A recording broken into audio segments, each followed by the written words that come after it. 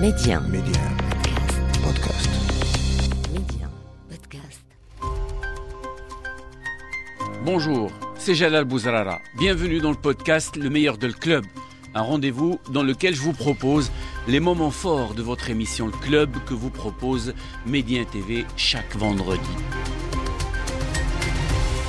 Dans le club ce soir, la liste de Vahid Hallilodzic, la grosse colère aussi du sélectionneur de l'équipe du Maroc contre les clubs européens, français surtout, qui appelle ses joueurs, lui, à ne pas tenir compte justement de la position de leur club qui sont nombreux à les bloquer pour les deux dernières journées de ces éliminatoires de la CAN 2021. Tout d'abord, dans le club, Monsieur Amin Rahmouni. Bonsoir Amin. Bonsoir Jalal, c'est très gentil à toi de m'accueillir et je suis tout aussi heureux de vous retrouver, chers amis, pour cette passion commune qui nous unit, le foot.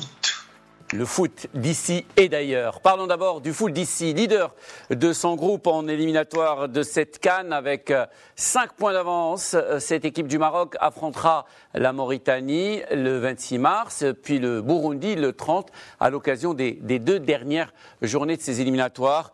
Tout d'abord, Amin, quel regard tu portes toi sur cette liste rendue publique jeudi par Vahid Hallilodzic ? C'est une très très belle liste dans le sens où je pense qu'aujourd'hui ce qui se fait de mieux au niveau des joueurs marocains qui évoluent tant au Maroc qu'à l'étranger a été convoqué. Et pour moi, je vais surtout insister sur une partie de cette liste, celle qui évolue au Maroc. Donc pour moi, c'est un vrai plaisir de retrouver des Jebran, des Rahimi, des Kabi. Tout ce qu'on a pu dire aujourd'hui sur ce cloisonnement de cette équipe nationale qui était réservée aux joueurs issus de l'immigration et vole en éclats parce qu'aujourd'hui, je trouve que parmi les meilleurs joueurs, ou du moins ceux qui ont brillé au CHAN dernier, seront présents dans cette liste-là. C'est des joueurs qui, à mon sens, non seulement nous parlent, mais en plus méritent amplement leur chance. De voir aujourd'hui un Rahimi qui, pour moi, qui est la plus grande promesse dans le football marocain présent ici, Hafidi qui, pour moi, est un super joueur, les Kabi, but dans l'équipe de la Botola actuellement, donc Jebran aussi, donc Zniti, donc enfin la liste s'est élargie à nos botolistes et pour moi c'est une excellente chose. Donc oui, la liste est très très bonne.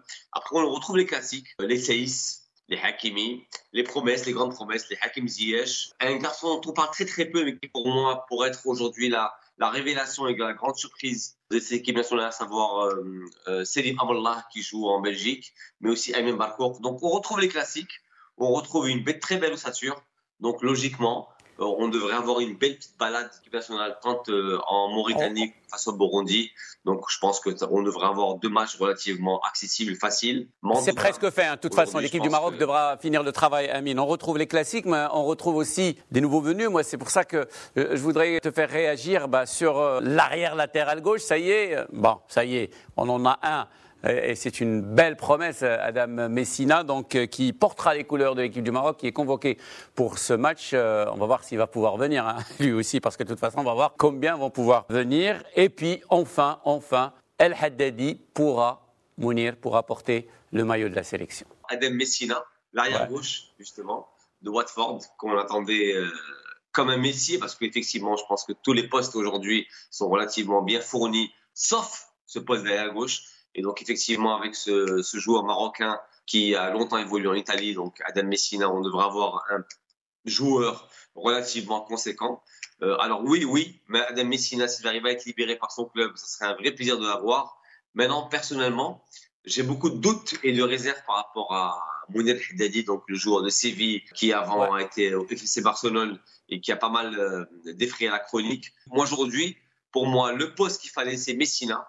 Et j'ai vachement hâte de le voir sur un terrain. Maintenant, pour le Haddadi, oui, Vahid Hallilodzic estime que c'est un renfort pour l'équipe nationale. Pour moi, j'ai plus hâte de voir Messina que Haddadi.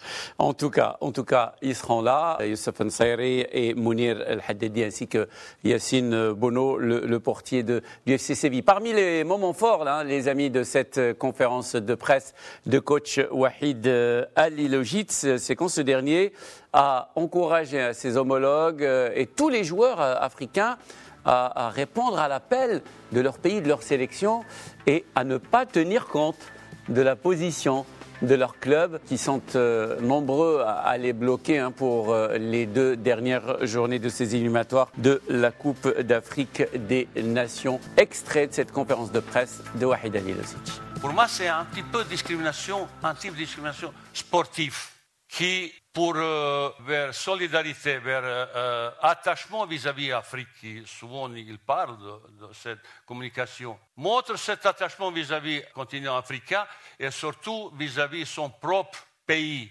Il n'y a pas de contrat financier, c'est un contrat moral, glamour, attachement, contrat de patriotisme et vis-à-vis de son propre pays. Empêcher un joueur, faire venir de ce cas. Le FIFA il a touché l'article qui ne doit jamais toucher ces relations entre le club et la sélection nationale. Qu'il dit le club est obligé de laisser partir le joueur pour jouer à l'équipe nationale.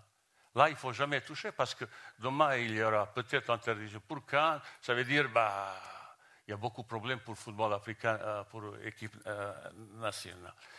Voilà, donc Vahid Hallilodzic qui lance bien entendu la rébellion. Avec nous depuis Paris, Hervé Penaud, notre consultant pour le football en Afrique. Hervé qui a contacté plusieurs sélectionneurs ces dernières 24 heures pour avoir leur avis sur cette histoire. Bonsoir Hervé.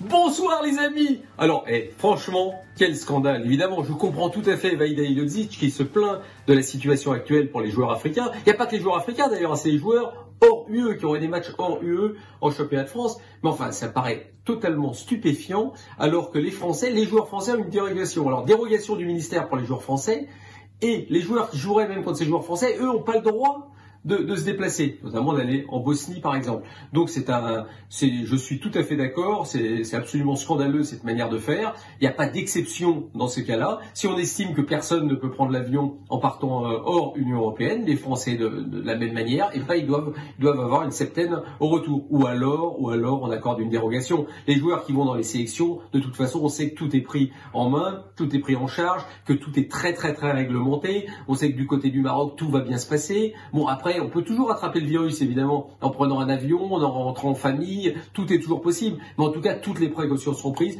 Ce qui m'a surpris et ce qui m'a choqué, pour tout vous dire, c'est que les Français soient pas logés à la même enseigne que les étrangers. Je ne vois pas pourquoi, parce que vous êtes un joueur d'un autre pays, et notamment africain, puisque ça a impacté beaucoup de pays africains. Et à partir du moment où on vous donne toutes les conditions pour pouvoir voyager et sans aucun souci, en tout cas pour réduire le maximum les ennuis possibles, eh bien, on devrait faire de la même manière, aussi bien pour les Français que pour les autres. Une dérogation aurait dû être donnée à tous les joueurs. Voilà, rendez-vous la semaine prochaine, les amis, pour un nouvel épisode du meilleur de le club, toujours avec Reda Allali et Amin Rahmouni, pour ne rien rater du football chez nous et dans le monde. Abonnez-vous à ce podcast pour être les premiers à recevoir les derniers épisodes. Ciao, ciao.